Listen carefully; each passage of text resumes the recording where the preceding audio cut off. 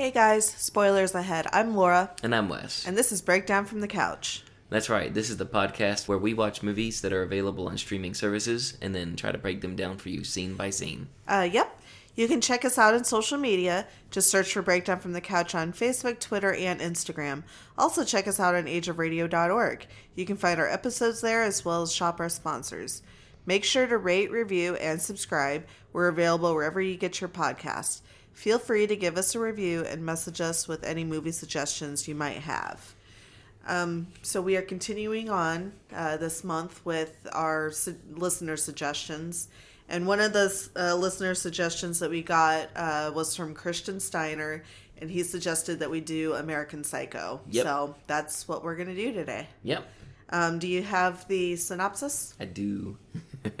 From Internet Movie Database, as always.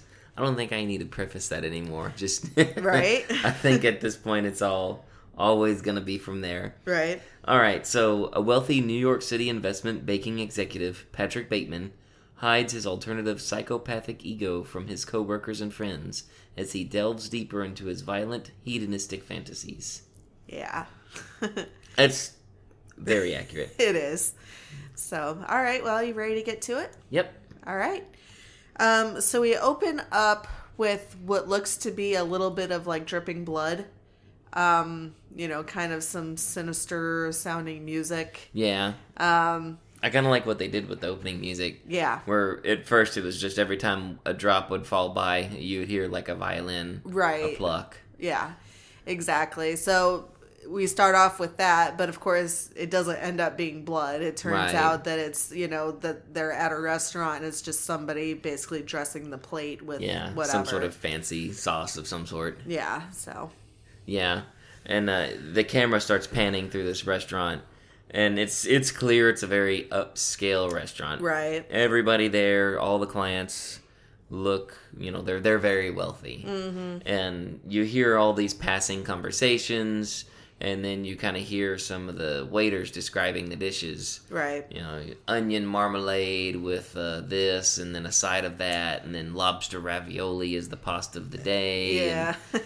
And it's not anything that interests me. Exactly. But it's setting the tone that this is very swanky, very upscale, very posh. Right. And the people there are just kind of, Thurston Howell, from Gilligan's Island, oh my. And I mean, that's just it. Yeah, it's set in the 80s, and so it's like you can tell, like, these people were definitely yuppies. Oh, yeah, for sure. So. For sure.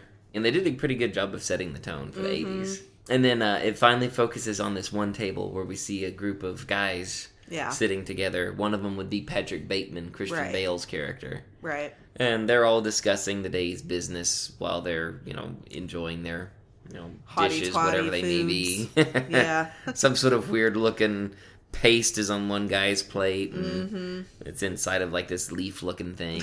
Right. And they're just sitting there discussing the day's business, and it's a lot of the stereotypical, 80s sort of business talk. Yeah, sorry. I kind of had a little brain fart there. And one of them, like one guy, they're talking about this one guy who actually has this, hot business account. Right. And he turns out he's Jewish. And one guy's like, he's clear he thinks he only got the good account because he's a Jew. And, right. Bateman is like, what does that have to do with anything? Exactly. And the guy's like, well, I didn't realize you were dating somebody from the ACLU. Yeah. And they're just kind of giving each other crap back and forth because of that. Well, and Bateman actually says, basically knock it off with the anti-Semitic comments. Yeah. Is what he, tells them. Which is literally the only redeeming quality in this character. The rest of this movie, this guy is a real jerk. Oh, yeah, for sure. And I believe that one of the characters comes back and he's like, man, there's no place for me to do my coke. Yeah. Yeah, that was... that was that scene. Yeah. He went to the bathroom and there was apparently no counter set up for coke. Yeah. Apparently the place is too nice, I guess. Yeah, the coke-a-doing. Yeah. Need to go to an Applebee's for that. Right? No. I like that meme. I only say that because of that meme that circulates Facebook. Yeah. Anywho, so... it cuts from there where they They're at this bar Yeah. and this club, and there's like, you know, the women dancing on the stage. They've got these squirt guns, which I guess are filled with probably liquor or something. I guess. But yeah, Patrick Bateman, he goes to the bar and he goes to give the bartender these tickets. Mm-hmm. And she's like, you know, we don't accept these anymore. It's a cash bar only. Yeah. And so she turns around or whatever after he gives her money. And this is where we kind of get, you know, the beginnings of his personality, where he's like, basically is like, you know, I could kill you, you bitch. And, Yeah. you know, just... you know, talking down, you know, talking bad about her behind her back and, you know, talking about how, yeah, he'd hurt her and all this other stuff. Right. He says it very loudly. You'd think somebody would have heard that. Right. But she turns around, she's just a smile on her face, hands him his drinks and his change. And he, you know, gives a little polite smile back, you know, thank you, you know, turns around and runs off to enjoy his night with his friends at this club. Right. And then it cuts from there to the next morning. And this is where we get a little inner monologue with this Bateman character. Yeah, we get his entire routine, which, yes. Good Lord, how would you, like, the amount of time I would think it would take to do this routine. Oh, Lord. You wouldn't be able, you wouldn't be able to, like, go to work or do anything. No, you'd have to, like, it shows him getting up in the morning for the first part of his routine and the sun is out. Yeah. Like, okay, I get that, you know, it would probably be pretty early in the morning, but for him to start that routine and finish it by the time it's time to go to work at like 8 o'clock, I'm guessing, for that sort of job. Right. You would probably need to start that at like 4. Right. And I mean, so first thing he does, you know, he gets up to pee. Yeah. So he pees. But then he goes through, you know, and we see him in the shower, and he's talking about all these different things that he uses in the shower. Oh, yeah. All these different little lotions and serums and cleansers. Right. And you just see him and he's showering and he's talking about, you know, all that kind of stuff. And then, you know, he talks about how, you know, he doesn't use any aftershave that has alcohol because it dries out your face. Yeah. And you see him and he, you know, he talks about how he always puts on this specific face mask for about 10 minutes. Right. Well, which I'm not going to lie, that was kind of a satisfying scene to watch. Right? When I was a kid, I used to take glue and I would put it on my fingers. And I would start peeling it off when it would dry. See, I used to do it on like the palm of my hand. Yeah. And then peel it off. Yeah, that was fun to do. Yeah. Then you could look at the glue and you could see your fingerprints in it and stuff. Yeah. But that's just it though. So he's, you know, he's got the face mask thing on and, you know, he's just talking about, his routine. And then sure enough, they show him and he's peeling it off. Right. You know, slowly off of his face. And I think at that point, too, he's kind of talking about himself and how, like, he doesn't really have, like, feelings and stuff, I think. Exactly. This is where it starts coming out that he is a sociopath of some sort. He uses, I think his phrase, probably not word for word what the script line was, but... the phrase he used was, you shake my hand and you feel that I have flesh and blood like you, and you think that our lifestyles may possibly be the same, but I'm just not there. Right. You know, and he says it real cold. And dude, like that routine, just back to that routine. That routine, I would wager to say that most supermodels don't have a routine that vigorous. Exactly. Yeah, I don't think so I'm either. sure they've got a skincare regimen, but I bet it's not even that. Well, I mean, and I get what they're doing. You know, they're showing that, one, he's a sociopath, and that, he's also narcissistic as hell. Extremely narcissistic. Right. And so from there... now we see him at work. So it cuts to him, he's at work, and his secretary comes into his office just as he kind of walks in, and she's going over the day's events. Right. You know, you have a meeting with so-and-so, such and such. Somebody canceled. These people want to talk to you, and his response to most of that is, well, I'm not here. Right. Tell them all I'm not here. That's just it. Like, if you think about it in this movie, we really don't see him do any work. Whatsoever. He goes to this office. He listens to his music. Yeah, which, well, we'll talk about that when we get to that scene. And he kind of does his little crosswords and stuff. but you never really see him in the movie doing any actual like work. Like his character is supposed to be into mergers and acquisitions, right? But other than him on the phone pretending to talk to people at times, you don't really see him doing much. Yeah, merging and acquisitioning. Yeah, whatever that is.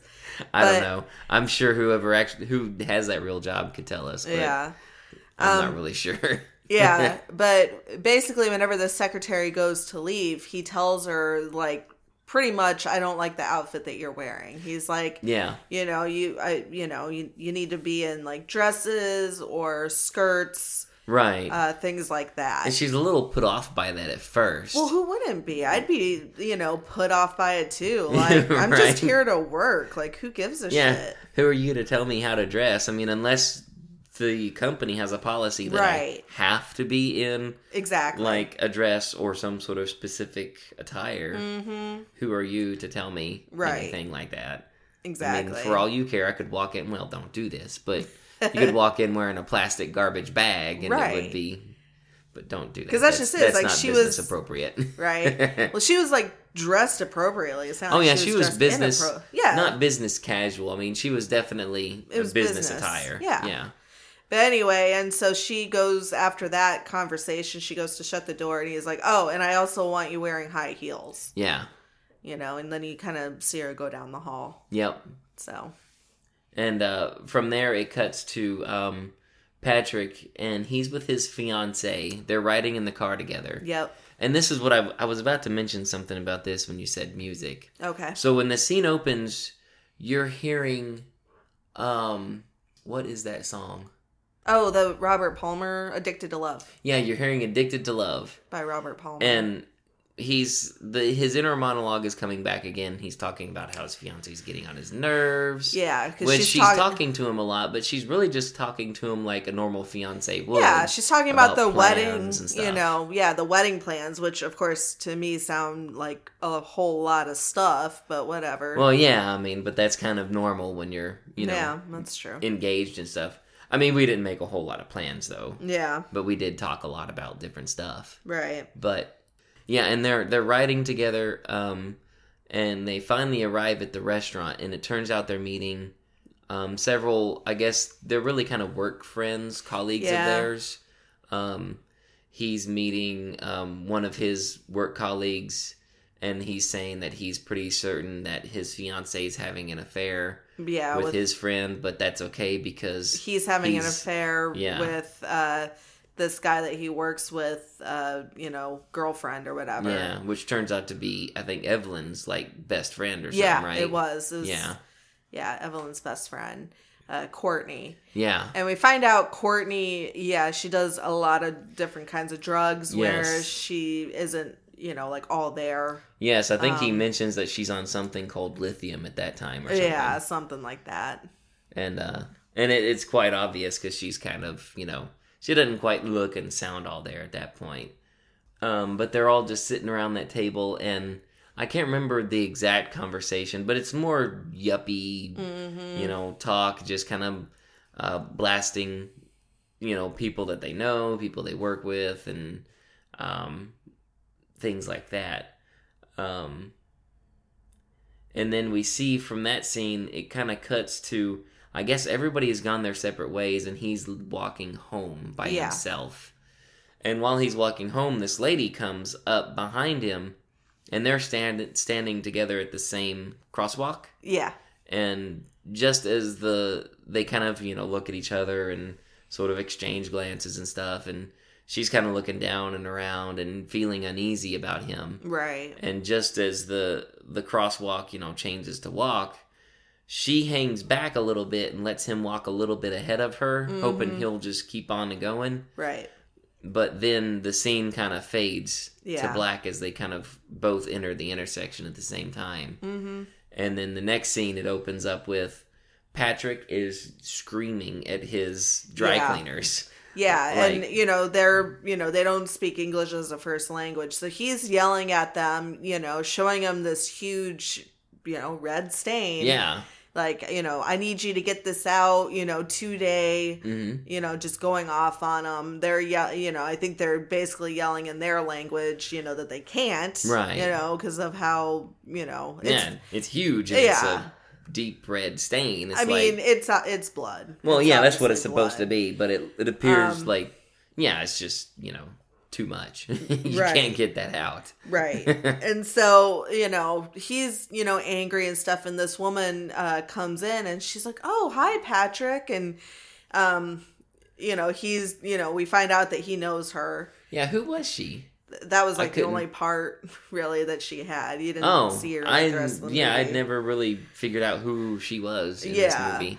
But he's like, he kind of hands it, kind of shows it to her, and she asks, she's like, what is that? What is? Yeah, she's kind of looks a little disgusted and suspicious. And he like, covers it up. He's like, oh, it's just cranberry juice. Yeah. And so he, hands it to her. He's like, hey, can you talk to them and, explain to them that I need, this taken care of. He's like, I've got like a business lunch or whatever that, I need to go to in 15 minutes.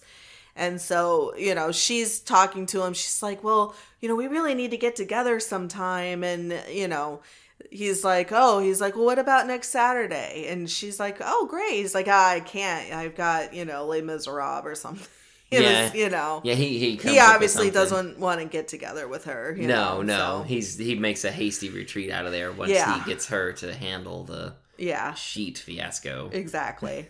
And now from there, we cut to later, and we see Patrick is talking to Courtney, was it? The lady? Yeah. He's talking to Courtney on the phone, and he's trying to convince her to come and meet him for dinner at this really fancy restaurant. I guess it's called Dorsa or Dorsey. Dorsey. Okay. And she doesn't want to. She just wants to stay in, and, he's... she's high again. That's problem. Yeah, that's true.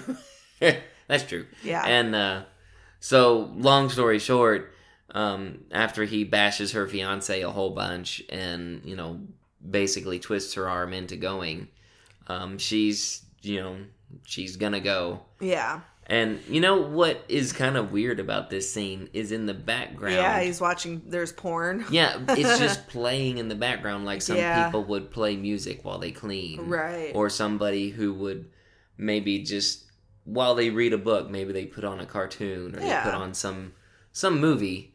It's on. It's like, that's a little bit odd. Yeah. But he picks up his book or whatever and finds the number for the restaurant and calls. Mm-hmm. And, he asks, can I get a reservation for tonight at such and such time? And the guy just, like, laughs at him. Just sits there and laughs. Oh, yeah. Yeah, full, just belly laughing, basically. Yeah. So, he ends up, of course, not getting a reservation. No, because when he picks her up for the restaurant, they're riding in the cab, and she is way more high than she was before on the phone. For sure. Like, she can't even keep her head up or keep awake. Right. And so they're riding in the cab. Sorry? No, you're good. Oh, but when they arrive to this restaurant, he apparently must have carried her in or something. I don't know. Guess. Because she passed out in the cab on his shoulder. Yeah, she, like, literally wakes up and she's like, oh, are we here? And he's like, yeah, we're here, you know. She's like, oh, is this Dorsa or Dorse? And he's like, yep, sure is. But he's holding up the menu and it says Barclay. Yeah, or I don't know the name of the restaurant. Barclay. Anywho, it was a totally different name. Yeah. It started with a B, not a D. He tells her exactly what she's going to order. Exactly. Yeah, he's one of those. Mm-hmm. Well, that again sets the tone of, kind of this, he's of the, like, a really arrogant, elite sort of guy or whatever, Yeah. Yeah, he's like, you're going to have... the this, the that, such and such magazine wrote about it, and it was very playful and elegant. Right. You'll love it. And then after that, you're going to have such and such. That whole scene, I don't really remember a lot of, but I don't know, there wasn't a whole lot to it, really. Like, it ended with her, like, slumping in her chair, about to pass out again. Yep. And so it cuts to work the next day, and they're all talking about this new account that was obtained by this Paul Allen guy. Right. He's kind of Bateman's nemesis. Exactly. They're really like arch rivals in the business. Well, because I think they do like the same thing. Yes. The mergers and acquisitions. Yes, they do. And it's like, you know, he keeps talking about how, you know, Paul Allen this, Paul Allen that, you know, he thinks his apartment is better than mine, or his suits are better than mine, or whatever. And in walks this guy whose name is Marcus. And he's kind of like, he's trying to emulate Bateman. Yep. He's got the same haircut, same glasses. He even, you know, shops at the same suits and stuff like that. Right. And so this Paul Allen guy calls Bateman Marcus all the time. Right. For, I guess, maybe that reason. I don't know, or maybe it's just a dig. Yeah, I don't know. Yeah. But the scene just kind of, it goes from all of them just kind of, you know, digging at each other, talking about the newest account and just kind of talking business. All of a sudden Bateman pulls out his business card. Right. And I think he was the first one, correct? He was. Okay. And he's, you know, talking about how, it's, you know, this color and this specific type or whatever. The font. And, yeah. You know, everybody's like, oh, well, that's really nice, but take a look at this. Right. And from there, I think... well, it turns into a pissing contest, basically, on who has the better card. Yeah, it's a white-collar pissing contest, it basically. Is. So, yeah. They're all measuring each other's cards. Mm-hmm. But the very final card that's revealed is Paul Allen's. Right. And his is, like, I guess, the best card out of all of them. Because Patrick is all, like, sweating. Yeah, he's, like, sweating, and you hear his inner monologue deal, and he's like, oh, my gosh, I think that's even a watermark. Yeah. And this one dude who's sitting next to him, Lewis, who's the fiancé of that Courtney girl. Right. You know, he's like, are you okay, man? You're, like, sweating really bad. Yeah. And the scene cuts from there to later that night, and we see Patrick walking home, and he encounters a homeless man named Al. Yeah. And he's just sitting on the ground in the middle of this real dark, nasty-looking alleyway. With his dog. Yeah, with his little doggo. And Al is begging for food, begging for money, whatever people will give him. Right. So Bateman stops, and, you know, he strikes up a conversation. It's like, oh, hey... He's asking him, do you want some food? Do you want some money? And Al is, you know, very appreciative. He's like, oh, yes, thank you, sir. You're very kind. And it just devolves very quickly. Yeah, go out and get a job then. Yeah, he just starts berating him. He's Yep. like, well, why don't you have a job? And Al says, well, I lost my job. Right. So Al then says, so what happened? Did you lose it? Were you drinking? Insider trading? What were you doing? Yeah. And he's like, oh, I'm just messing with you, man. And it looks like he's about to give him some money, but then he's like, you know what? I changed my mind. Mm-hmm. You know, we don't have anything in common. I don't really like you, this, that, and the other. Yeah. And he almost walks away, but then he kneels back down. He sets his briefcase on the ground and pops it open. And Al is thinking like, oh, yeah, maybe he will give me money, or maybe, you know, even like a job. Yeah, or, he's changed his mind, or something has happened. But instead, what Bateman does is he actually kills Al. Yeah, he pulls a knife out and gets real close and just, you know. Yeah. And then the most uncool part of this entire movie, he kicks and kills the dog. Which, yes. Not a fan. Yes. All the people, meh. 0. Doggos, yeah, no. exactly. 0 stars. Yes. Yeah. And so... Yeah, so he kills Al and the dog, and then you see him walk off. And then, you see him walk away. And then you see it's the next day, and Patrick Bateman is getting his nails done, and this lady doing his facial and everything is giving him so many compliments, like, your skin is so soft, it's so smooth, what do you do? And he's just laying there soaking it up, and then you see him in this tanning bed, and now his inner monologue is coming out again. Yeah. And it's talking about how his desire for violence and is now starting to seep more into Yeah. his daytime life. Exactly. Like Yeah. he's finding it harder and harder to control it. He says that his mask of sanity is slipping. Yep. Is what he says. And now it cuts to a Christmas party. Yeah. He's going to this big Christmas party. I'm guessing, I don't know if it's a company. We're not really told I'm not sure who's throwing it. Yeah. But his fiance's there. With the and pig. everybody else, a little something potbelly pig, she Yeah. says. And all his work buddies are there too. Right. And so his fiance is trying to get him in the Christmas spirit. She's got some mistletoe with her, and she's like, "Oh, you're under the mistletoe," but he's in no mood Oh for no, not at all. any sort of Christmas cheer. yeah. His first question is, "Where's Paul?" Yep. Is Paul Allen here? It's like, "Oh yeah, he's over there, whatever," and so he basically just makes a beeline for this Paul Allen dude. Well, he does acknowledge the pig though. Well, yeah, he does acknowledge the pig. So she's holding this pig, and he's like, "What is that?" Yeah. And she goes on about how, it's a pot-bellied pig, I think she said like a Vietnamese pot-bellied pig. Yeah. And they're supposed to make for good pets or something. And she's holding it and like loving on it and stuff. Yeah. See, that's just it. Like, I don't know anything about like a Vietnamese potbelly pig. Yeah. But from what I understand and what I've heard and we've seen on different like reality shows, people buy these potbelly pigs and they think they're going to stay that size. Right.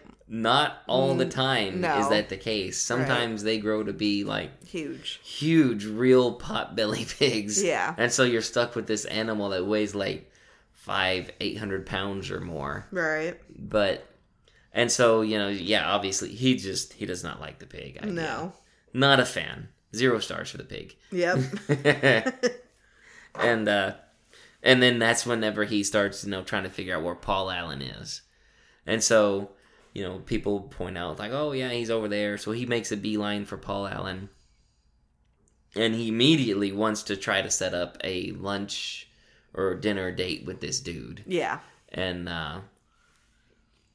Paul Allen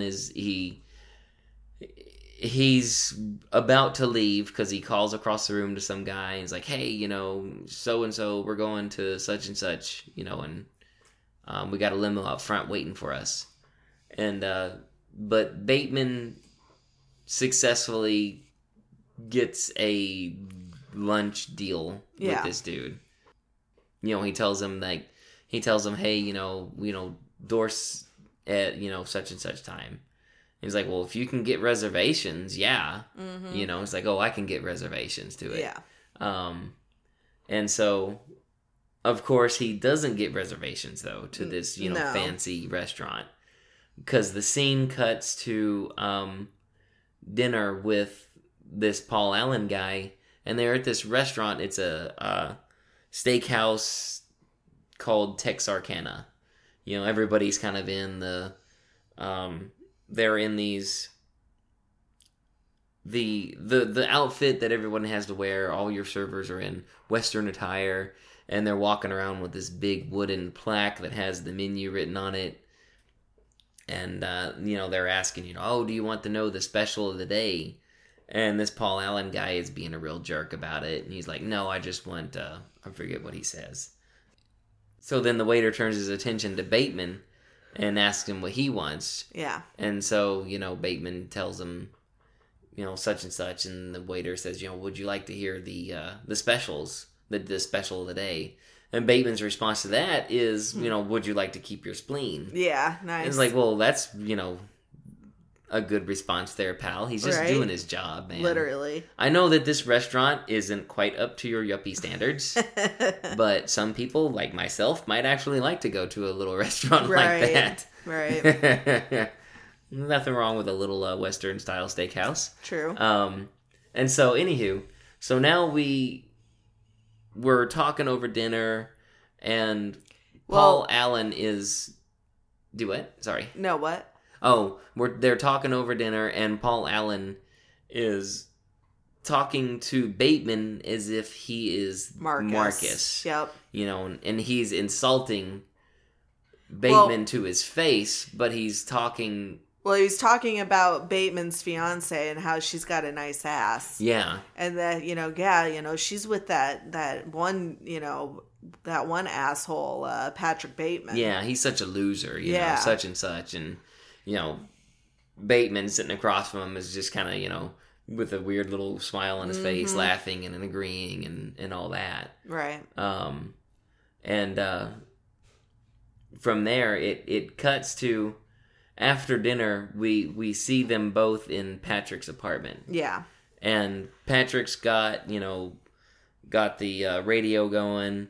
Well, there's newspapers all on the floor, and you can tell Paul Allen is, drunk. Oh yeah, he is drunk off his rocker. And before he puts on the radio, basically, a murder is going to happen anytime Patrick Bateman goes on and on about a particular singer. Right, because this one is Huey Lewis yeah. in the news. Yeah. So he, goes over and he's asking, so do you like Huey Lewis in the news? And, Paul is kind of like, yeah, I guess, and he always goes into some long ass history about whatever band or singer he's talking about. Exactly, and the details of the song and how they apply socially and economically and politically and right every other way. Yeah. And so, he puts on, Hip to Be Square by Huey Lewis in the news. Yeah. And he's talking about, how, how much he loves this song. And you see him and he's, starting to put on a raincoat. Right. And, Paul is just kind of sitting there with his back to him. And, he's still talking about this song. And then you see him pick up an axe. Mm-hmm. And he yells at Paul, "Paul!" And Paul turns around. And then that's whenever you see him, take the axe and take a bunch of swings, and blood, of course, goes everywhere. Right. And it gets all over Bateman's face, but somehow not all over his raincoat. Whatever. Yeah. Yeah, that's a little odd. Yeah. I have to hand it to Christian Bale. Mm-hmm. I don't care for him, to be perfectly honest. Everything you hear about him in the news, when going off on that stagehand guy, right. While they're filming Batman and other stuff, him assaulting. What was that in the news? Was that his mother that he assaulted, or who was that? I don't know what. He comes off as a real, basically kind of a jerk in real life, kind of your stereotypical Hollywood elite guy, right? But I have to hand it to him for their performance, because he did a pretty good job of going from 0 to 100 with this manic stuff. Like, all of a sudden, one moment he's talking, and the next moment, he's completely manic, and his movements are erratic and just, real hyper. Right. And that's kind of what you see here is, he's dancing around the apartment and moonwalking and, walking around with his axe like it's, like a prop or whatever, like a cane. But, yeah, like you said, so dead. Now Paul is gone. Yep. And Patrick has got to clean up the mess. Mm-hmm. So we see Patrick is dragging this big, heavy bag, and there's a trail of blood behind it, and he's dragging it through his apartment complex, down the stairs, and in front of the front desk, where the security guard sits. Right. And the security guard just it's just another night at the apartment complex. It's like, "Oh, hi, how you doing there, sir?" And just lets him keep walking on his way. Yep. Patrick walks outside, struggles a little bit with his bag and puts it in the trunk of this taxi cab. Yeah. But out of nowhere comes Lewis. Yeah. One of the other guys from work. And he's like, "Oh my gosh, where did you get that overnight bag?" Yeah. And Bateman says, I forget what. Yeah, it was some label name. It was some fancy label name, and he just hops in the cab and drives off. Mm-hmm. And he heads over to Paul's apartment. Mm-hmm. Because his thinking is, okay, I have to make it look like he went out of town. Yes. And so you see him, and he goes into the apartment, and one of the first things he says is, like, man, it's like this apartment is better than mine, and it overlooks, the park and Right. all this other stuff. And that's one of the things that kind of shows how detached and how jealous and narcissistic he is. What has just happened, he's not giving it a second thought. No. All he can think of is, this apartment really is better than mine. Right. And he's all jealous and angry about that fact. Yeah.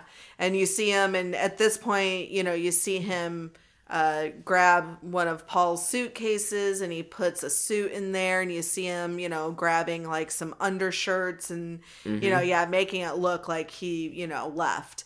And then he also changes the tape recording. Yep.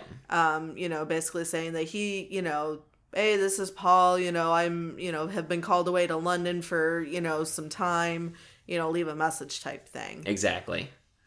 So he thinks, like he's covered his bases. Exactly. And then we see the next day, and we see Patrick, and he's a totally different Patrick. Mm-hmm. He's at work, and he's listening to this, he's listening to music on his headphones. And it's not the typical, it's not Huey Lewis in the news. Right. It's not anything else. I forget what it is. It's kind of like a love song. Yeah. And he's interrupted by his secretary who walks in. And she's telling him that a detective wants to speak to him. Right. And so he's, tells her, like, okay, well, send him in, I mean. Yeah. And so he picks up his phone real quick, and he's talking on his cell phone. Yeah. It's big, by the way. His cell phone is a brick. It is. From back in the day. I remember one of my uncles actually had a phone like that. Nice. It was kind of neat. Yeah. Anywho, so, he's pretending to talk to somebody about some business deal. And right. So the detective, played by Willem Dafoe, sits down and just kind of patiently waits for him to get off the phone, and then apologizes. Oh, I'm sorry, I didn't mean to interrupt you. Right. I hope I didn't, interrupt an important business deal. Right. It's like, I understand how these things can be. And oh, no, don't worry about it. It's just your typical business schmoozing and rumor spreading. It's no big deal. So the detective just gets right back down to business. He's, well, I'm here to speak to you about Paul Allen's disappearance. Yeah. And you see, his Bateman's face is like, oh, Paul Allen. Oh, okay. I didn't know he was gone. Right. I didn't see anything about it in the newspaper. And the detective says, well, we're trying to kind of keep it hush hush. Yeah. We're just trying to figure stuff out. Exactly. And I think it was about this time or at some point in this scene, there's like some pornography sitting on top of Bateman's desk. I think so. And he quickly, while the detective is looking away, he quickly grabs it and sweeps it into a drawer and slams it shut. Yeah. And, or he might have done that, actually, I think, when the detective first came in. Now that you mention it, he did. Yeah, it was like, oh. Yeah, sorry about that. I got that a little out of order there. That's fine. But, so he's talking to Bateman, and, he's offering the detective a drink. The detective doesn't want one. He's trying to really butter him up. Yeah. To distract him from his investigation and, make himself look, real kind and, keep himself out of the spotlight as a suspect. Right. And so the detective is talking to him. He wants to establish it's just preliminary investigation. Yeah. So where were you? Yeah. What were you doing? Yeah. How do you know Paul Allen? Right. Did you go to school together? How did you know him at school? All this good stuff. And the interview is pretty short and sweet and to the point. And so then the investigator, the detective gets up, and he's like, well, thank you for your time. I apologize if I've, interrupted you. And he's like, if you think of anything else, about where you were, what you're doing, or any other details, good, just, give me a call. Yeah. And they exchange pleasantries, and, the detective goes on his way. Right. Then later that night, we see Patrick, and he's kind of trolling this really nasty looking neighborhood, this industrial looking area, and he's in his limo. Yeah. And he stops his limo, and there's a hooker standing there. Right. And he asks her, hey, do you want to go back to my apartment? Yep. She looks around. She goes, I'm really not supposed to. Yeah. That's when he sticks some money out the window and he's Right. like, do you want to go to my apartment? Mm-hmm. And so She hops in. that entices her. Yeah, so she hops in, and first thing he tells her is that, your name is Christy. Yes. And my name is Paul Allen. Yep. And, you're to answer to only Christy. Yep. And then he gets on his phone and orders yet another girl And from some other service. He's specific. He wants a blonde. Yes, very specific. Very blonde. He wants, a very blonde woman. Apparently his character, I guess, is really, blonde. Like, that's it. Yeah, I guess that's the only type of women he's involved in or something. Yeah, I don't know. But we go back to his apartment, and the prostitute, is in the tub or whatever, and he's remarking that, about this wine that she's drinking and how, it's a really, good sort of wine. Oh, yeah, he's just all full of facts. Yes, And then he's instructing her, clean yourself up real good. And even telling her exactly how she should be placing herself in the tub while she's cleaning up and all this. Yeah, he gets really specific and crude, so we'll skip over that. Yeah, we'll skip that part. But yeah, basically how you said it, but more crude. Yeah. And so at that point, there is a knock at the door. Yeah. And so he, is like, all right, well, get up, dry up, put a robe on, and meet me out in the living room. Right. And so now you see him at the door, and he opens up the door. Right. And she goes to tell her name, but he kind of cuts her off, and he's like, I'm going to call you Sabrina. Yeah. And then he's like, but you're not really a blonde. He's like, you're more of a darker blonde. Yeah, because she wasn't really like a bright blonde. Yeah, she was more of like blonde. a strawberry or a dirty type blonde. And that's what he or something. said. You're more of like a dirty or strawberry blonde. Yeah, and she's kind of giving a look like, okay. Why does that even matter? But apparently it matters greatly to him for some reason. Yep. But and so he escorts her into the living room, and in walks the other girl, quote unquote Christy. Yeah. And they all sit down, and he pours them both some champagne or wine or something. Yeah, wine. And again, he's talking about how amazing, great this wine is. Yes. And this time I can't remember which song he puts on, but he puts on some song. Yeah, he puts on a Phil Collins song, and I don't remember which one it is. But he's talking about, Phil Collins' history. I've loved him ever since Genesis. With Genesis. Yeah. And, they're all kind of like looking at him like, okay. And so at that point, he, goes into the bedroom and he, kind of tells them, both to come here or whatever. Yep. And this is when he pulls out a video camera. Yeah. And starts setting it up. Yep. And, he tells Christy he wants her to put on this specific negligee type thing. Yeah.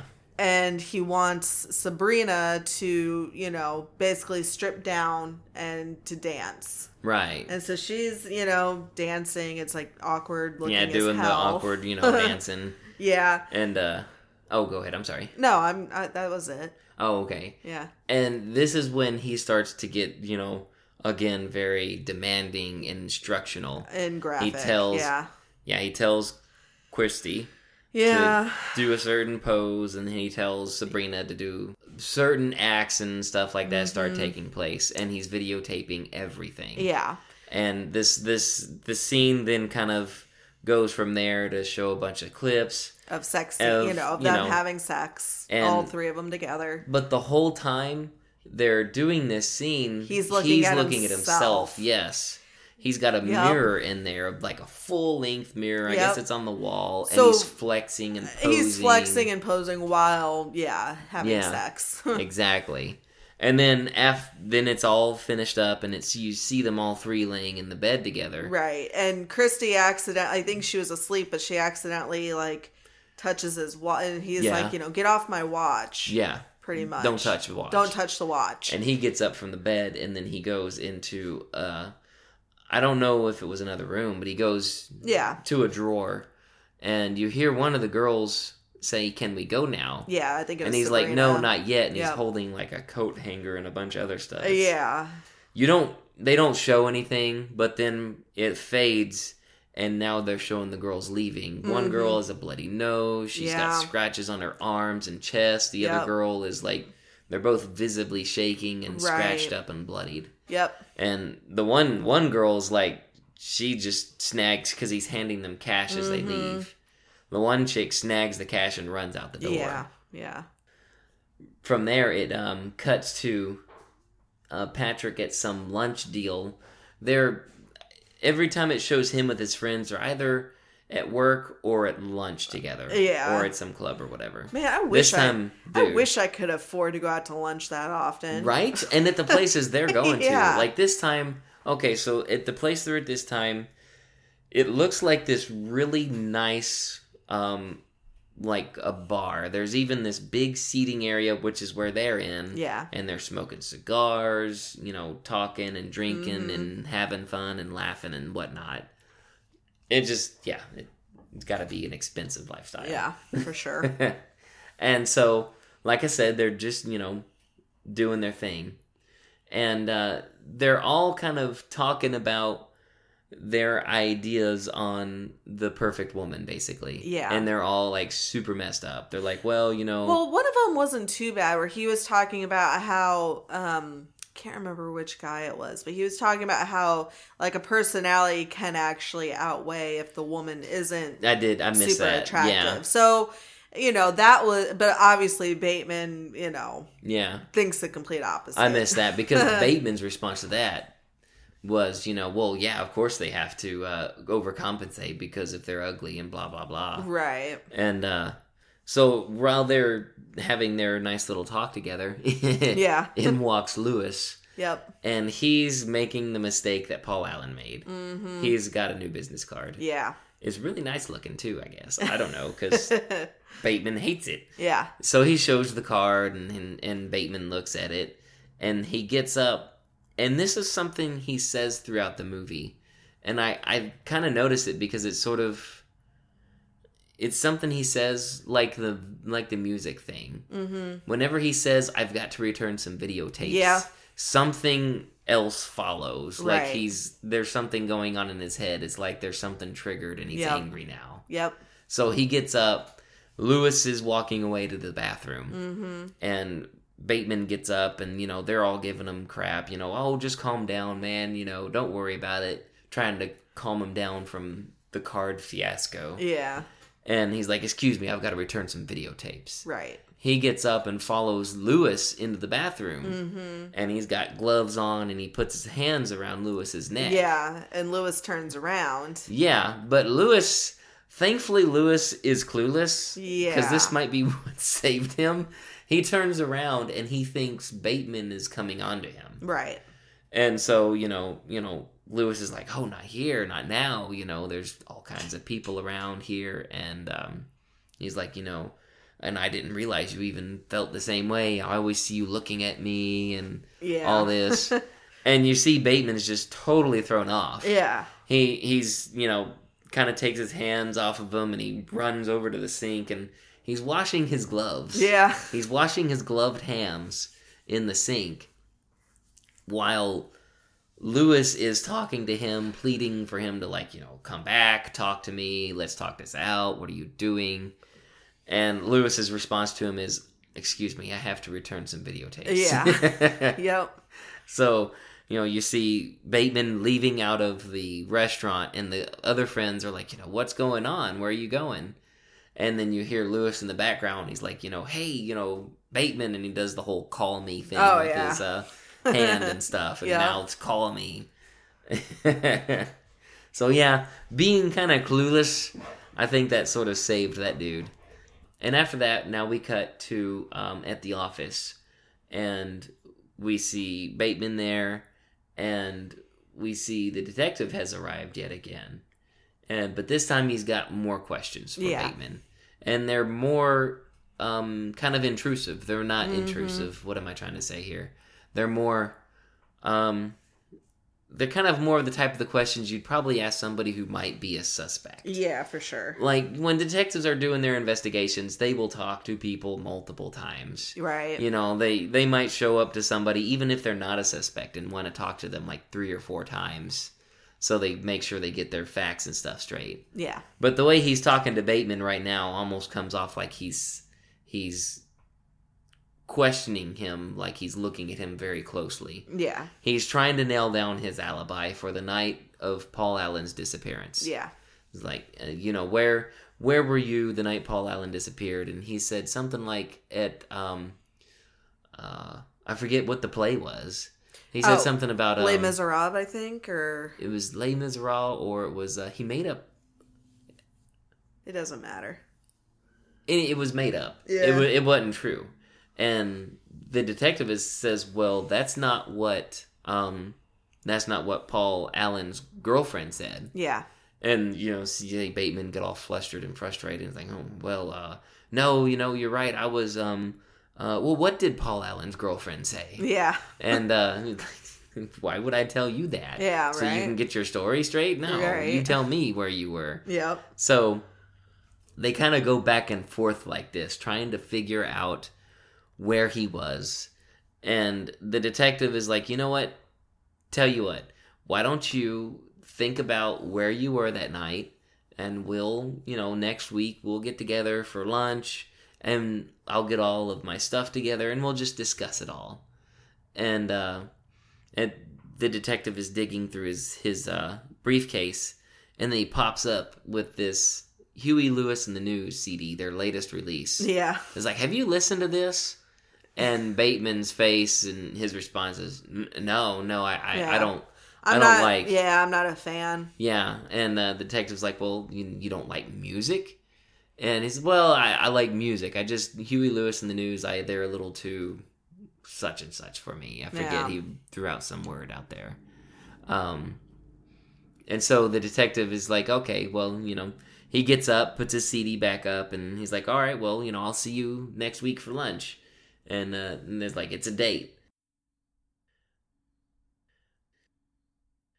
And so now later we see, I don't really understand why they put this scene in there, because the dialogue didn't have much to do with anything in this movie. Yeah. I don't know, maybe I missed something. But we see Bateman is with Lewis's fiancée, Courtney. Mm-hmm. And they're, having sex and doing their thing. And after that's all done, they're just kind of talking while he's getting dressed and getting ready to leave. And she tells him, well, if I don't see you before Easter, have a happy Easter. Yeah. And that's just, I don't know. I'm sure that scene was in there for a reason with the dialogue. Right. But maybe I missed something because I couldn't quite figure it out. Yeah. This movie is very kind of, it's a psychological thriller. It is. Yeah. It's one of those films that you got to pay attention to everything that's said and done. Yep. To make it all make sense. And so now we're at yet another club. So it cuts to Bateman with a couple of his other friends, and they're at this 80s dance club again. Right. And they're partying, they're having a good time, and this is where we see them going into the bathroom together. Yes. And it's kind of funny because it's like they're not the only ones doing this, where they long line. Yeah, it's a long line of people going in together, into stalls so that they can do coke. Oh yeah. It's like set up just for that. Yeah. Like I don't think there's even a toilet in there. Probably not. And so that's just it. So him and one of his guy friends, they go in there, they start doing coke, and the guy in the stall next to him yells at him to, keep, hey, keep quiet. I'm trying to do drugs in here. Yeah. Which sends the one friend, actually, surprisingly not Bateman, and sends the one friend over, like telling him to, shut the fuck up. And, be quiet. We're trying to do drugs too, and blah, blah, blah. And Bateman's like trying to calm him down. Like, just shut up and do your coke or whatever he's saying. And, And then the other friend is complaining that it's weak coke or whatever. Mm-hmm. He's like, this is just sweetener. If I wanted something to put on my bagel, I would have blah, blah, blah. And he talks about how, well, if we do enough of it, is what Bateman basically says. Yeah. It's like, if we snort enough of it. Yeah, exactly. And then we see him with the guys again, but this time they're surrounded, they're with some girls that are supposed to be models. Yes, and they're all blonde, I noticed. They are all blonde. And I think he tells one of them, hey, ask me a question. Yeah, ask me what I do. Or no, yeah, you're right. Yeah, he said ask me a question. And she asks, well, what do you do?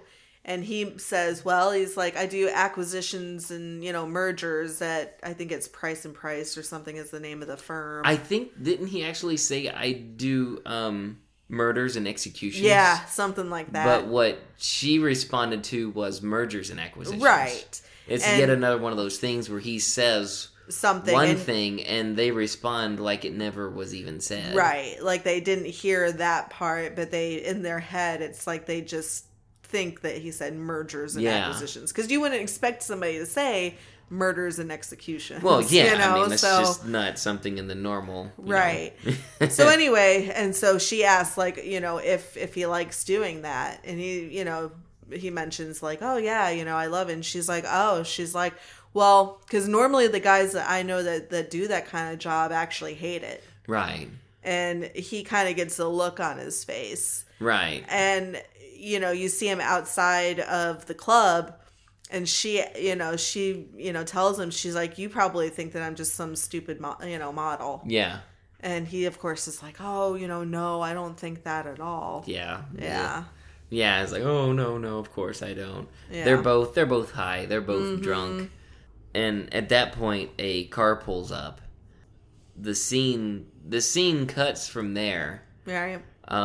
And you're left to kind of believe that I guess they went home together because the next scene. Yep. Yeah. He's at his office and he's playing with a lock of blonde hair. Right. He just kind of run his fingers across it and, rubbing it on his temple and stuff. Yeah. And then this is whenever his secretary, Jean, comes in. Yeah. And, right before she comes in, he, quickly, puts it in his pocket away. And stuff and then grabs a pen like he was playing with that all along. Right. And, again, she talks about, like, his meetings and stuff for the day. Mm-hmm. And he surprises her and, asks, like, if you don't have any plans, would you like to accompany me to dinner? Yeah. And, of course, she's looking around, like, shocked because it's like, what? Which, if my boss asked me that, even if I were single, I'd be like, no, I don't want, right? I don't want to go out to dinner with you. Right, exactly. Like, I don't think that's an appropriate question, so no thank you. But she's into it, and he tells her, he's like, any place that you want to go. Right. I'll set it up. Exactly. And so, of course, what restaurant does she want to go to? The most popular one in New York, apparently. Apparently, Dorsia. Yeah. And so she's like, but she's like, if you can't get, reservations there, she's like, really anywhere, with you is fine, you know? So he calls up Dorsia and he's like, talking about, I need a reservation for tonight at such and such time. And on the other side, you hear, well, we're booked. Yeah. And he just keeps going and says, okay, yeah, that's great. And the guy's like, sir, we don't have any reservations. Yeah, I don't think you're understanding me, sir. Yeah. And then he hangs up. And the first thing the secretary says is, well, you didn't give a name. Yeah. He's like, oh, well, they know me. They know me. And he's like, why don't you come over for drinks like around 7 is what he says. And then he tells her, he's like, before we go out, you're going to want to change clothes. Exactly. Again, he's got a problem with her dress. Well, I get though. Well, like if you're going to a fine restaurant, you do want to be dressed a little more elegantly. Right. But anyway, so, of course now she's excited. She's got, these dinner plans with them and stuff. Because like through this whole movie, you sort of see this little, it's like, not tension. What am I trying to say? She's got a crush on him. Yeah, she does. And, so she's, excited. Like, oh, I'm finally going to go out with my boss. I've wanted to go out with him or whatever, basically. Right. And so it cuts to them at the apartment together, and she's sure enough, her hair's done, makeup's done, she's wearing a nice looking dress and everything. And he offers her some sorbet, and he opens up the freezer, and you see a head in there. Right. But obviously she doesn't, because she's in the living room. Right. And so he, gives it to her, and she starts eating it, and she offers him some, of course. And he's like, oh, no, I'm on a diet. And she's like, why? You don't need to, lose any weight. Right. Which is kind of funny. It's like, well, if you're on a diet, why do you even have the sorbet in your freezer to begin with? That's true. I'm sure it's not something, they were really wanting you to think about for the movie or anything. Right. But, and from there, she's sitting on the couch enjoying her sorbet. She's like, oh, this is good. And he's making his rounds through the kitchen, opening various drawers and cupboards and cabinets where he keeps his various tools in. Yeah. And the whole time he's doing this, he's talking to her, he's asking her questions about her life, her aspirations, her love life. I kind of get the feeling from the scene he's asking her these questions because he's trying to find a reason to not do what he wants to do. Yeah. Like he's fighting it, basically. Yeah. But he grabs this duct tape at one point and puts it back. Well, but she asked, she's like, well, what's that for? He's like, oh, I need to tape something. Yeah, I just need to tape something. Yeah. Well, you can tape something later. What do you need it for now? Right. But eventually he lands on this pneumatic, electric, not pneumatic, because that would have required an air compressor. It was probably an electric battery powered. Okay. He lands on this nail gun. Yeah. And, he's, standing behind her with it and got it pointed at her and everything. And she's none the wiser. And she's talking to him, asking him what he wants out of life. Does he want to make people happy? Make like a significant other happy. Yeah. And, he's like, oh, I forget what his response was. I just want everything out of life or something like that.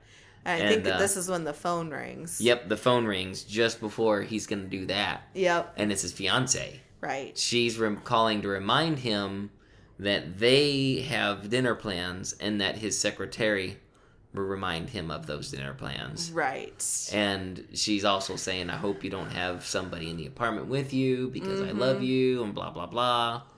And this is, he kind of lowers the nail gun and you actually hear a clunk on the floor when he sets it down. Yeah. I know it's a movie and it's a script and everything, but it's like, I would have expected to see her head whip around and go, what the heck was that? Right. And then make a beeline for the door. And this is where, and she asks, like, oh, are you still with Evelyn? Mm-hmm. And then she's like, I guess I shouldn't ask that. Yeah. Yeah, exactly. And then at that point, she basically is like, okay, I need to go. Yeah, it's a really long, drawn-out scene like that. Yeah. He's sitting down on the chair, and she's hemming and hawing. She wants him to tell her to go. Yeah. Because I guess she doesn't want to, but she can tell that she should go. Right. Not for the reason that she really should be going. She thinks it's because it's awkward and everything. Yeah. But he's telling her, look, you need to leave because I'm afraid if you don't leave, I can't control myself and I'm going to hurt you. Yeah. And she says, yes, you're right. I don't want to be bruised and I should leave. And she is probably thinking, like, not that he would physically hurt her, but emotionally hurt her. Like, they would have this one night together and then he would just dump her. And then it would just be awkward, at exactly. work. Yeah. But so she gets up. She decides that, she will leave like he asked her to. And on the way out, she kind of just makes in passing like, oh, don't forget you have that lunch date with that detective. Right. And so the scene fades and then opens again and we see Bateman and the detective and they're sitting together in this kind of nicer looking restaurant as always. Yeah. And they're going over Patrick's alibi. Mm-hmm. And Patrick is having real trouble remembering what his alibi should be. And the detective finally says, while Paul Allen was away, that Marcus and so-and-so were at dinner with you. Yep. And then you see, Bateman's face. It's like, oh, yeah, that's right. I forgot. Yes, I was doing that night. Mm-hmm. And that would explain, I remember now, Paul Allen couldn't make it. So we were all just together, all alone, basically. Then the detective kind of looks at him and just, he says to Bateman's like, you know what? I'm starting to think more and more now that maybe Paul Allen really did just want to disappear. Maybe he's just gone and he doesn't want to be found. He says something to the effect of, it's really funny how sometimes people can just disappear. And Bateman's response to that is, yeah, it's almost as if the earth just swallows them up. Right. The detective looks at Bateman with this look on his face, and he says it would be insane for one of his friends to just kill him for no reason, wouldn't it? And he just kind of keeps looking at him with that grin, and you see Bateman's face is kind of, he's kind of thinking about that one. Maybe his character's like, oh my gosh, I hope he's not on to me or suspecting me still. Right. But it cuts from that scene to later that night. I guess he's got to return some videotapes because he's prowling the streets again. Yeah. He's in his limo and he's going to where that same hooker was who he named Christine. No, Christy, I'm sorry. And he's going to pick her up, and he rolls the window down. It. She's like, no. Like, last time, I had to go to emergency. Yeah, after exactly. Last time. She's like, I might have to have some surgeries, too. Mm-hmm. Which is like, yikes. Yeah. But she's walking. No, I'm sorry. He gets her in his car, but she's just kind of sitting halfway in. Mm-hmm. She's not fully committed. Right. And he's like, I tell you what. Let me just give you a check, because she mentioned about lawyers. Yeah. And it's like, lawyers are so complicated. Let me write you a check. And he writes her a check for some unknown amount. Right. And she snags it and hops back out of the car, and she's starting to walk away. Yep. But the car's following her. And this time he flashes some money out the window. Bunch of money out the window. And then this is when she was like, I might have to have surgery. Yeah, that's right. Yeah. That's right. And so, but yeah, he, flashes the money and stuff, and she reluctantly, gets in the car. Dummy. Yeah. Because he promised it wouldn't be like the last time. Yeah, that's what he's like, it won't be anything like the last time, I promise. Yeah. He's like, I'm just going to have my friend Elizabeth come over. Yeah. And yeah, like he kept saying over and over. Exactly. It's not going to be like the last time. Exactly. And then we see them at the apartment. And this time, though, it's actually Paul Allen's apartment. Oh, that's right. I'm sorry. It is Paul Allen's apartment. Because she even says, she's like, this apartment's nicer than your last apartment. Yeah. And he's like, well, it's not that much nicer. Yeah. And actually, before she says that, he's kind of making some small talk, and he's cracking open these pills. Mm-hmm. And he's dumping them into the wine. Well, because his friend Elizabeth is there. Yeah.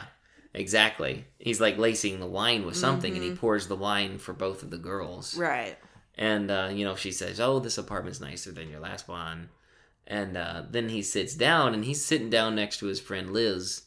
And he's like, rubbing her leg, and he's really kind of hinting that he wants them both, to go to bed together and for them to both have, Well... And she ends up calling, I think, her drug dealer. Liz does. Yeah, she does. And she leaves this message, about how, where are you? Get back with me. I need, whatever. Yeah, I need your services. Take that as you will. Yep. And Bateman keeps telling Liz, don't tell him where you are. Don't tell him where you are. Yeah.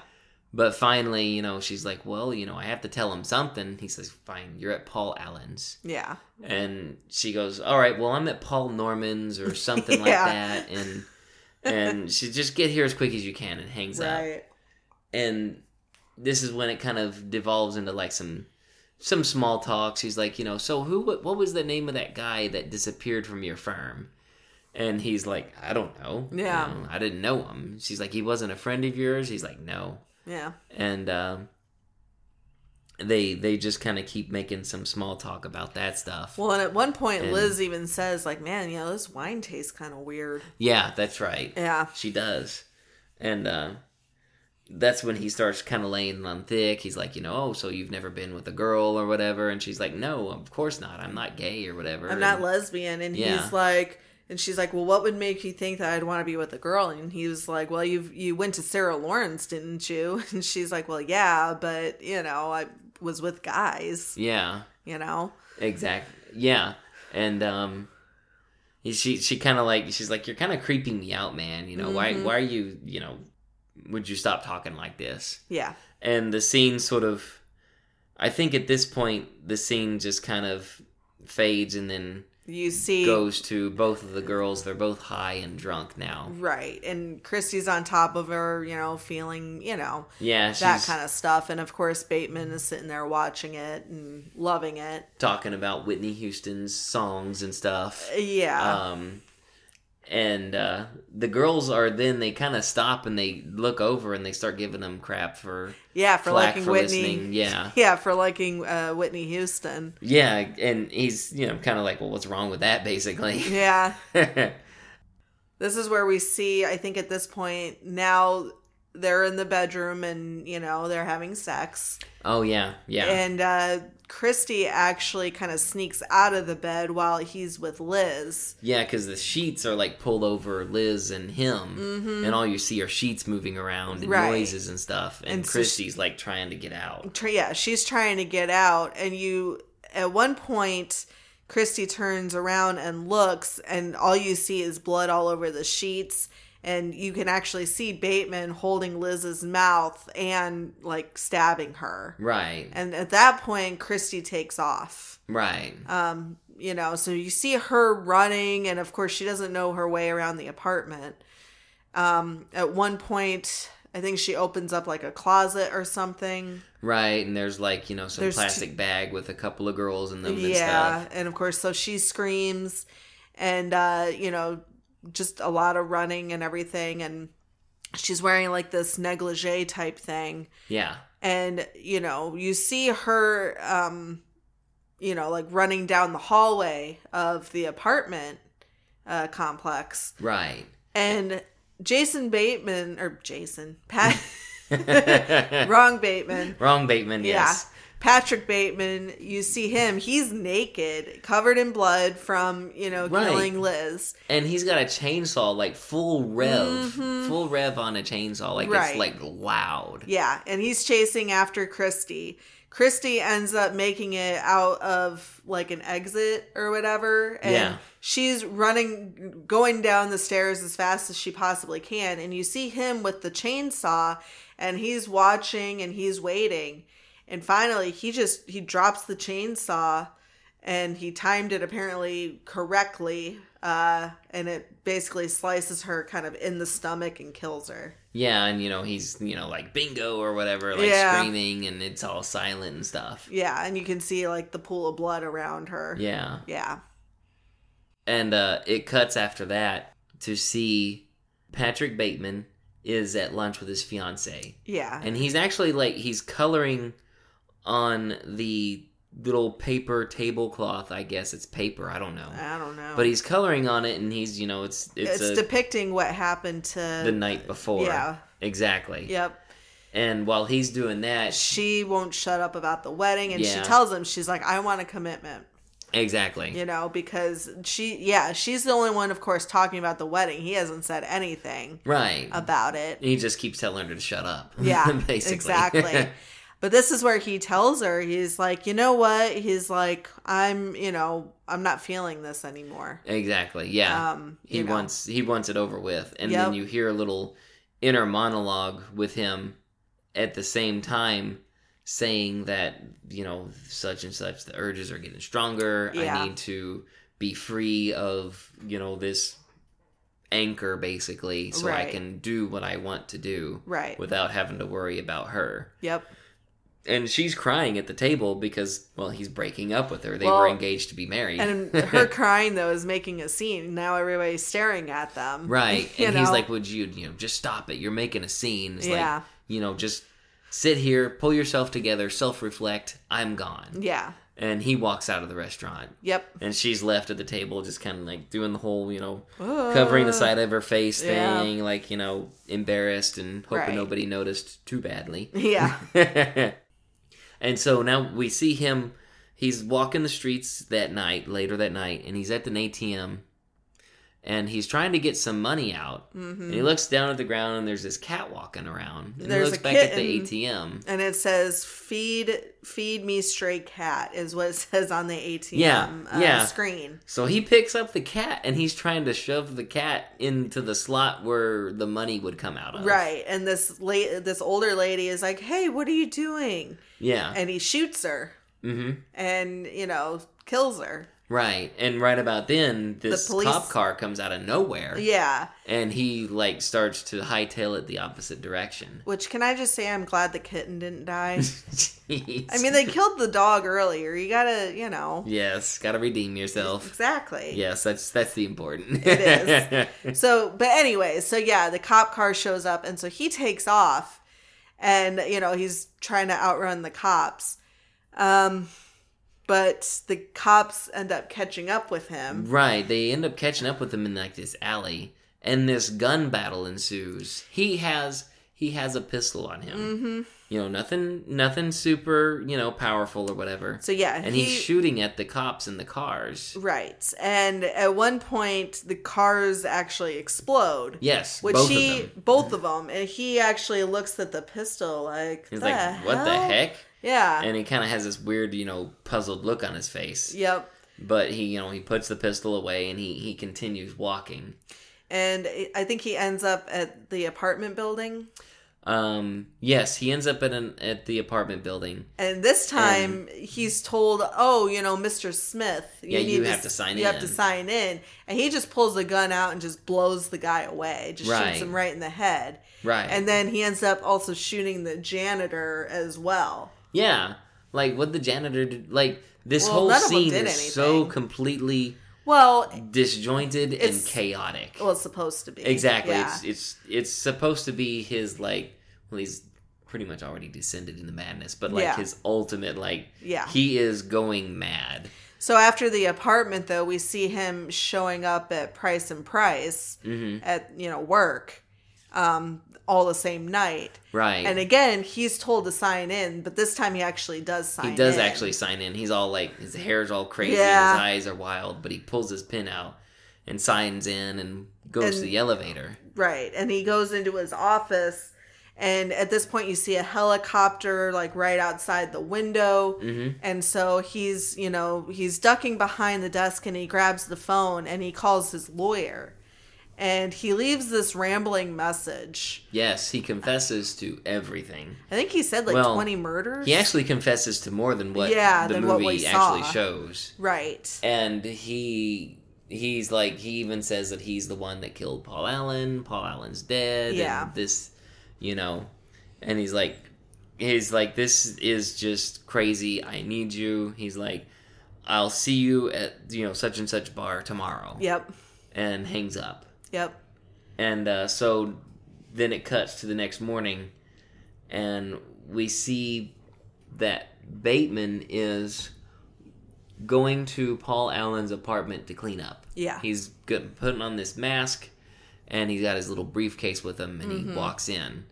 But as soon as he walks in, everything is completely... the walls are bare. Everything's bare. There's no furniture. There's nothing. Yes. Yeah, this older woman approaches, and she's like, "Oh, are you my 2:00?" Yeah, and he's like, "No." He's like, "No."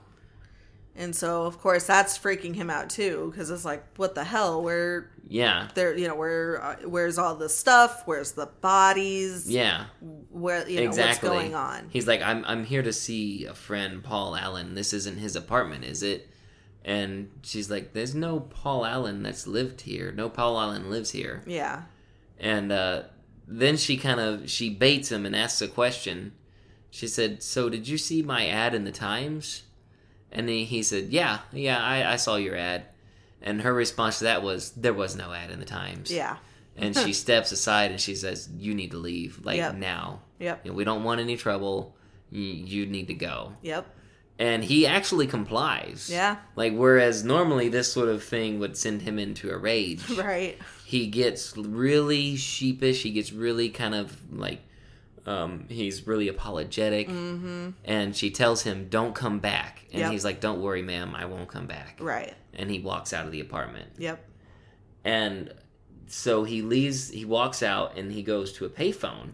and he calls his secretary, and he is like, oh, he's freaking out, hyperventilating, and she's he's trying to choking, figure out. He can't like catch his breath, right? And she keeps asking, like, Patrick, what's wrong? Yeah. And he's just, so flustered and stuff. And, he ends up hanging up on her. Yeah, he's freaking out, and then he's getting angry. Yeah. He calls her B-word, and he's B-word. You know it. And he just insults her and hangs up on her. Yeah. And this makes her kind of curious. She gets up, and she knows that there's this planner that he always keeps, but nobody else can look at, basically. Right. So she goes to his desk, and she picks it up out of his desk and opens it, and you only see one page at first. Yeah. And there's nothing on that first page that says it's a planner. Yeah. It's like, I think there's like a drawing on that one page, and it's a little kind of and then it cuts to him. He's walking down the streets, and he's going to the bar where all of his friends and the lawyer should be. Right. And he stops, and he like looks in his reflection in the window, and he sees he's disheveled and his hair's a mess. So he's like wiping his face with his sleeve to get the grease and the shine off, and he's trying to get his hair back in place. And he steps in, and he's just a mess. His friends automatically comment, "Man, you look wild-eyed and crazy, basically. Yeah. What happened to you?" Yeah. And he just goes back into manic mode. Mm-hmm. And, he's doing, like, finger guns and being all crazy and goofy with his friends. And then he sees his lawyer from across the room. He walks up to his lawyer, and he tells him, he's like, "Did you get my message last night?" And his lawyer says, "Oh, yeah, that was hilarious, man. Yeah.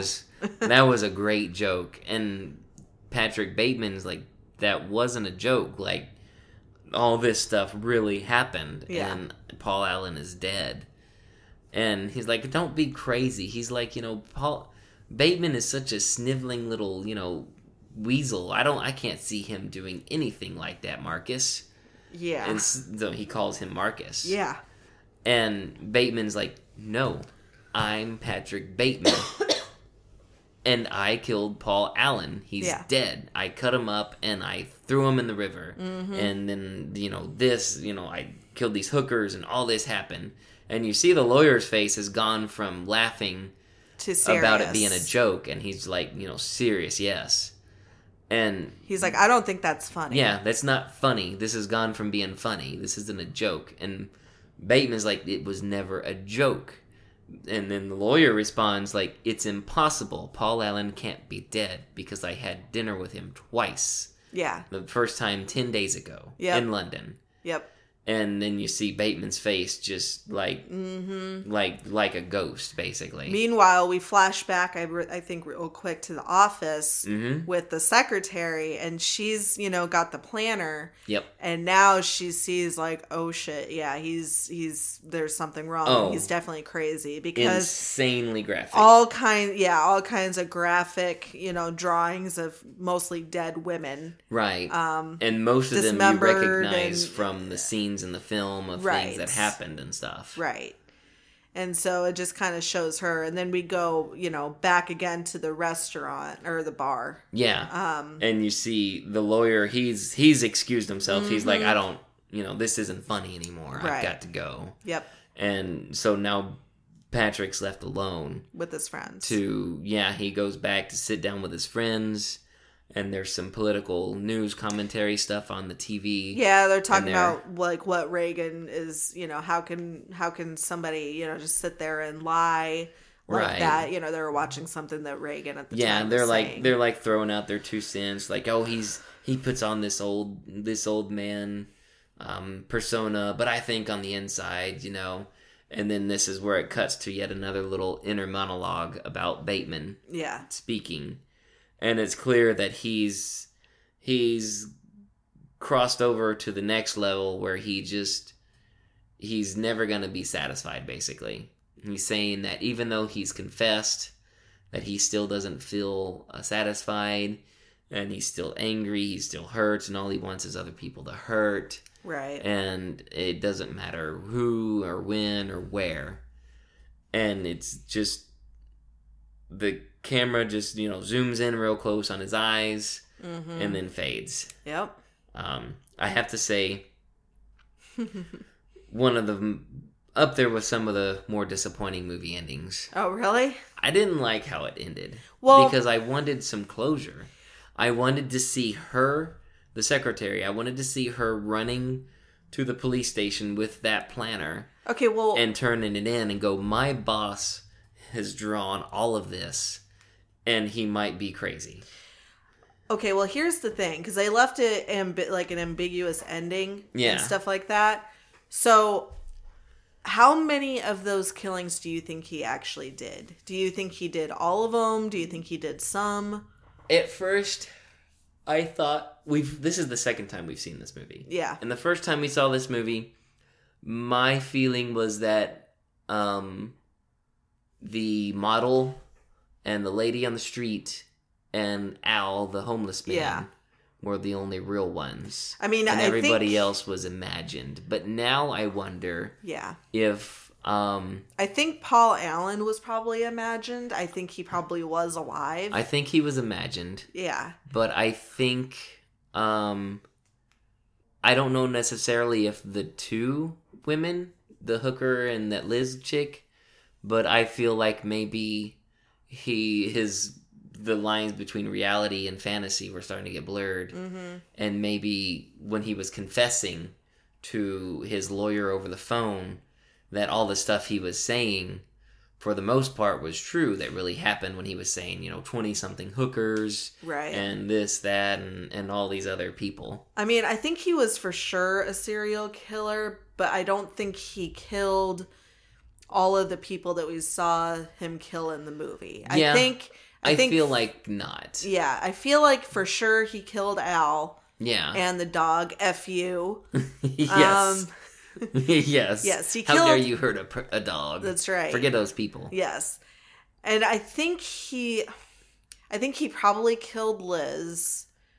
I feel like he didn't really kill the other hooker, though, because I can't picture somebody chasing somebody with a chainsaw. And that's just it. Yes. And I don't think that he killed that particular hooker. She's running through that apartment building in that scene, Yep. screaming, banging on doors. Right. And then just like a naked 45 seconds or so behind her, right, is him with the chainsaw and with a chainsaw while she the whole time is screaming. So I really don't think that hooker was killed. Yeah.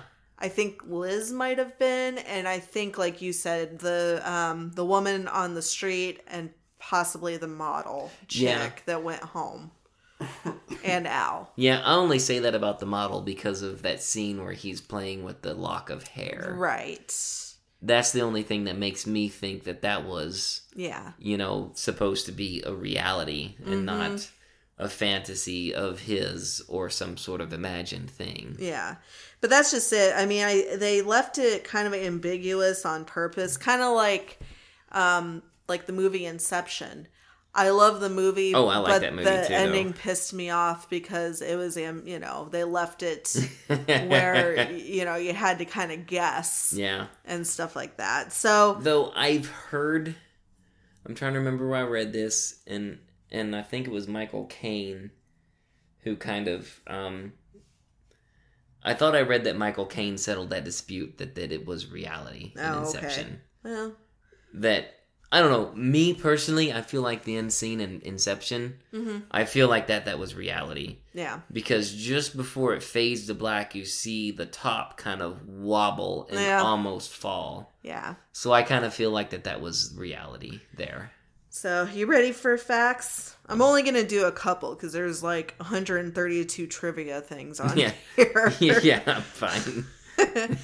All right. So, apparently we don't have to read American Psycho because the vast majority of the dialogue in the movie is taken word for word from the novel by Bret Easton Ellis. Oh, I remember you telling that to me the first time we watched that. Yeah. And I was like, well, that explains... This movie leaves you feeling very weird. And I think that's intentional because you're supposed to be feeling weird because it's a movie about a psycho, basically. Right. But then again, also, it's like all the dialogue just felt so, it's not a bad thing, but it didn't feel so, like, movie dramatic. Yeah. I don't know if that makes any sense. Right. I don't know. It felt like it was pulled from a book. You're right.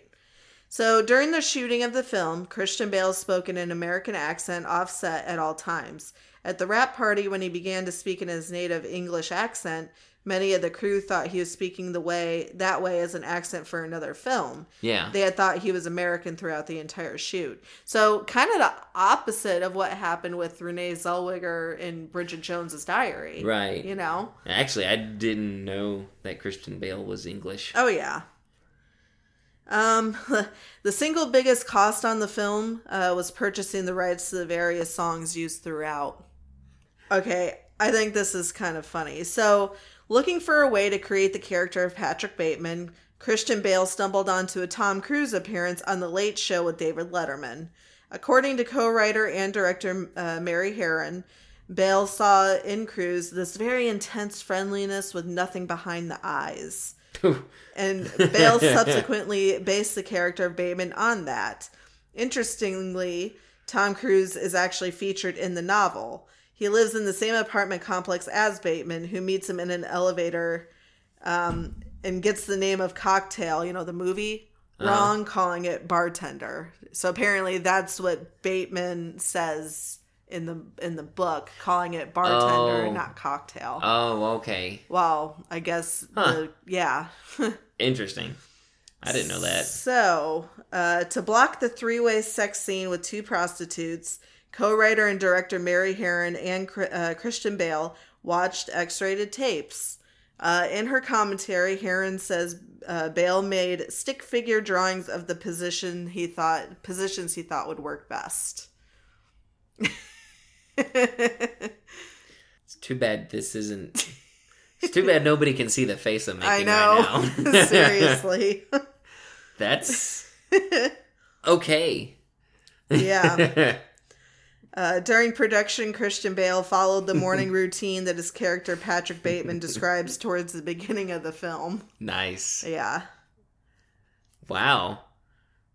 Man, these facts are like better than watching daytime drama. I know, right? Jeez. So, let's see. Christian Bale was warned by many that it would be career suicide for him to play the lead in a film like this. This only made him more eager to take the part. Fortunately for him, the opposite turned out to be true. Bale's role in the movie was considered a breakthrough performance and enabled him to shift his career from supporting roles to leading man status in the decades to come. And that kind of goes back to one thing I said earlier. I feel this movie is very weird, and it's not something that I would just jump up and go to a movie to go see. Right. Not just because of violence or anything. It's just the subject matter is not anything I really care about. But Christian Bale, for all his stuff, he is actually... he's a good actor. I have to hand it to him. Right. I mean, he does a really good job. He's, I think, what you would call a method actor. Yeah. Where they just immerse themselves and they basically become who they're playing, and they insist on being called by the character's name, and they talk in whatever accent it is it's supposed to be at all times. Even if they're at the drive-thru, they're talking in that accent. Right. So, but yeah, there's a ton of facts. If you guys are interested, check it out on IMDb because there's a lot. Oh yeah, yeah. So sounds like they're all really juicy too. Right. God, so stick figures. That's interesting. Yeah. So what do you want to use to rate this? You want to use business cards? Hey, that works. With herringbone inlay and watermarks and all that such fun and stuff. such font with gold lettering. Yes. I'm going to give it a 4. Yeah. I liked how, it was different. Yeah. This is going to be, I think, my first low score. What? I like his performance. I don't like the film. It's not my kind of film. Yeah. I'm going to give it a 2. Okay. Yeah. All right. I'm on the low side with this one. I don't know. That's probably not a fair way of rating a movie. It's just not my cup of tea. Right. That's okay. But yeah, this movie you can pretty much find, anywhere to rent online. Oh, yeah. It's so funny how... iTunes, Amazon Prime, exactly. Vudu, pretty much anywhere. It's so funny how... Okay, when we first started doing this, the podcast deal, our whole premise is, if it's available on streaming services, yeah, we're going to watch it and we're going to review it and talk about it. When we first started it, I was really kind of worried and wondering, like, are we really going to be able to find all these different movies? Like, we have only experienced one time so far where we could not find a movie. That's true. On streaming, and I don't remember what it was now. It was Dutch. Was it Dutch? It was Dutch. Yeah. That's the only one yet so far. That's true. It's crazy how somebody's got it. Yeah, I know, Somebody out there has it. Right. So, next week we're going to go back to kind of, I think, a lighter movie. Woo-hoo. Yeah. We're going to watch The Wizard, starring Fred Savage. Oh, yes, that's right. Yeah, that was actually suggested by one of our friends, Aaron. It was, yes. So, yeah, I've never seen that. I haven't either. I've heard of it, and I've heard of the whole, the plot, the premise, and everything. Right. That it was basically like, I don't know, like a giant commercial almost for the Nintendo Power Glove. Yeah. But I've never seen it. I'm kind of excited to watch it. Yeah. So, all right. Well, thanks for listening, guys. Yep. All right. Bye. All right. Bye.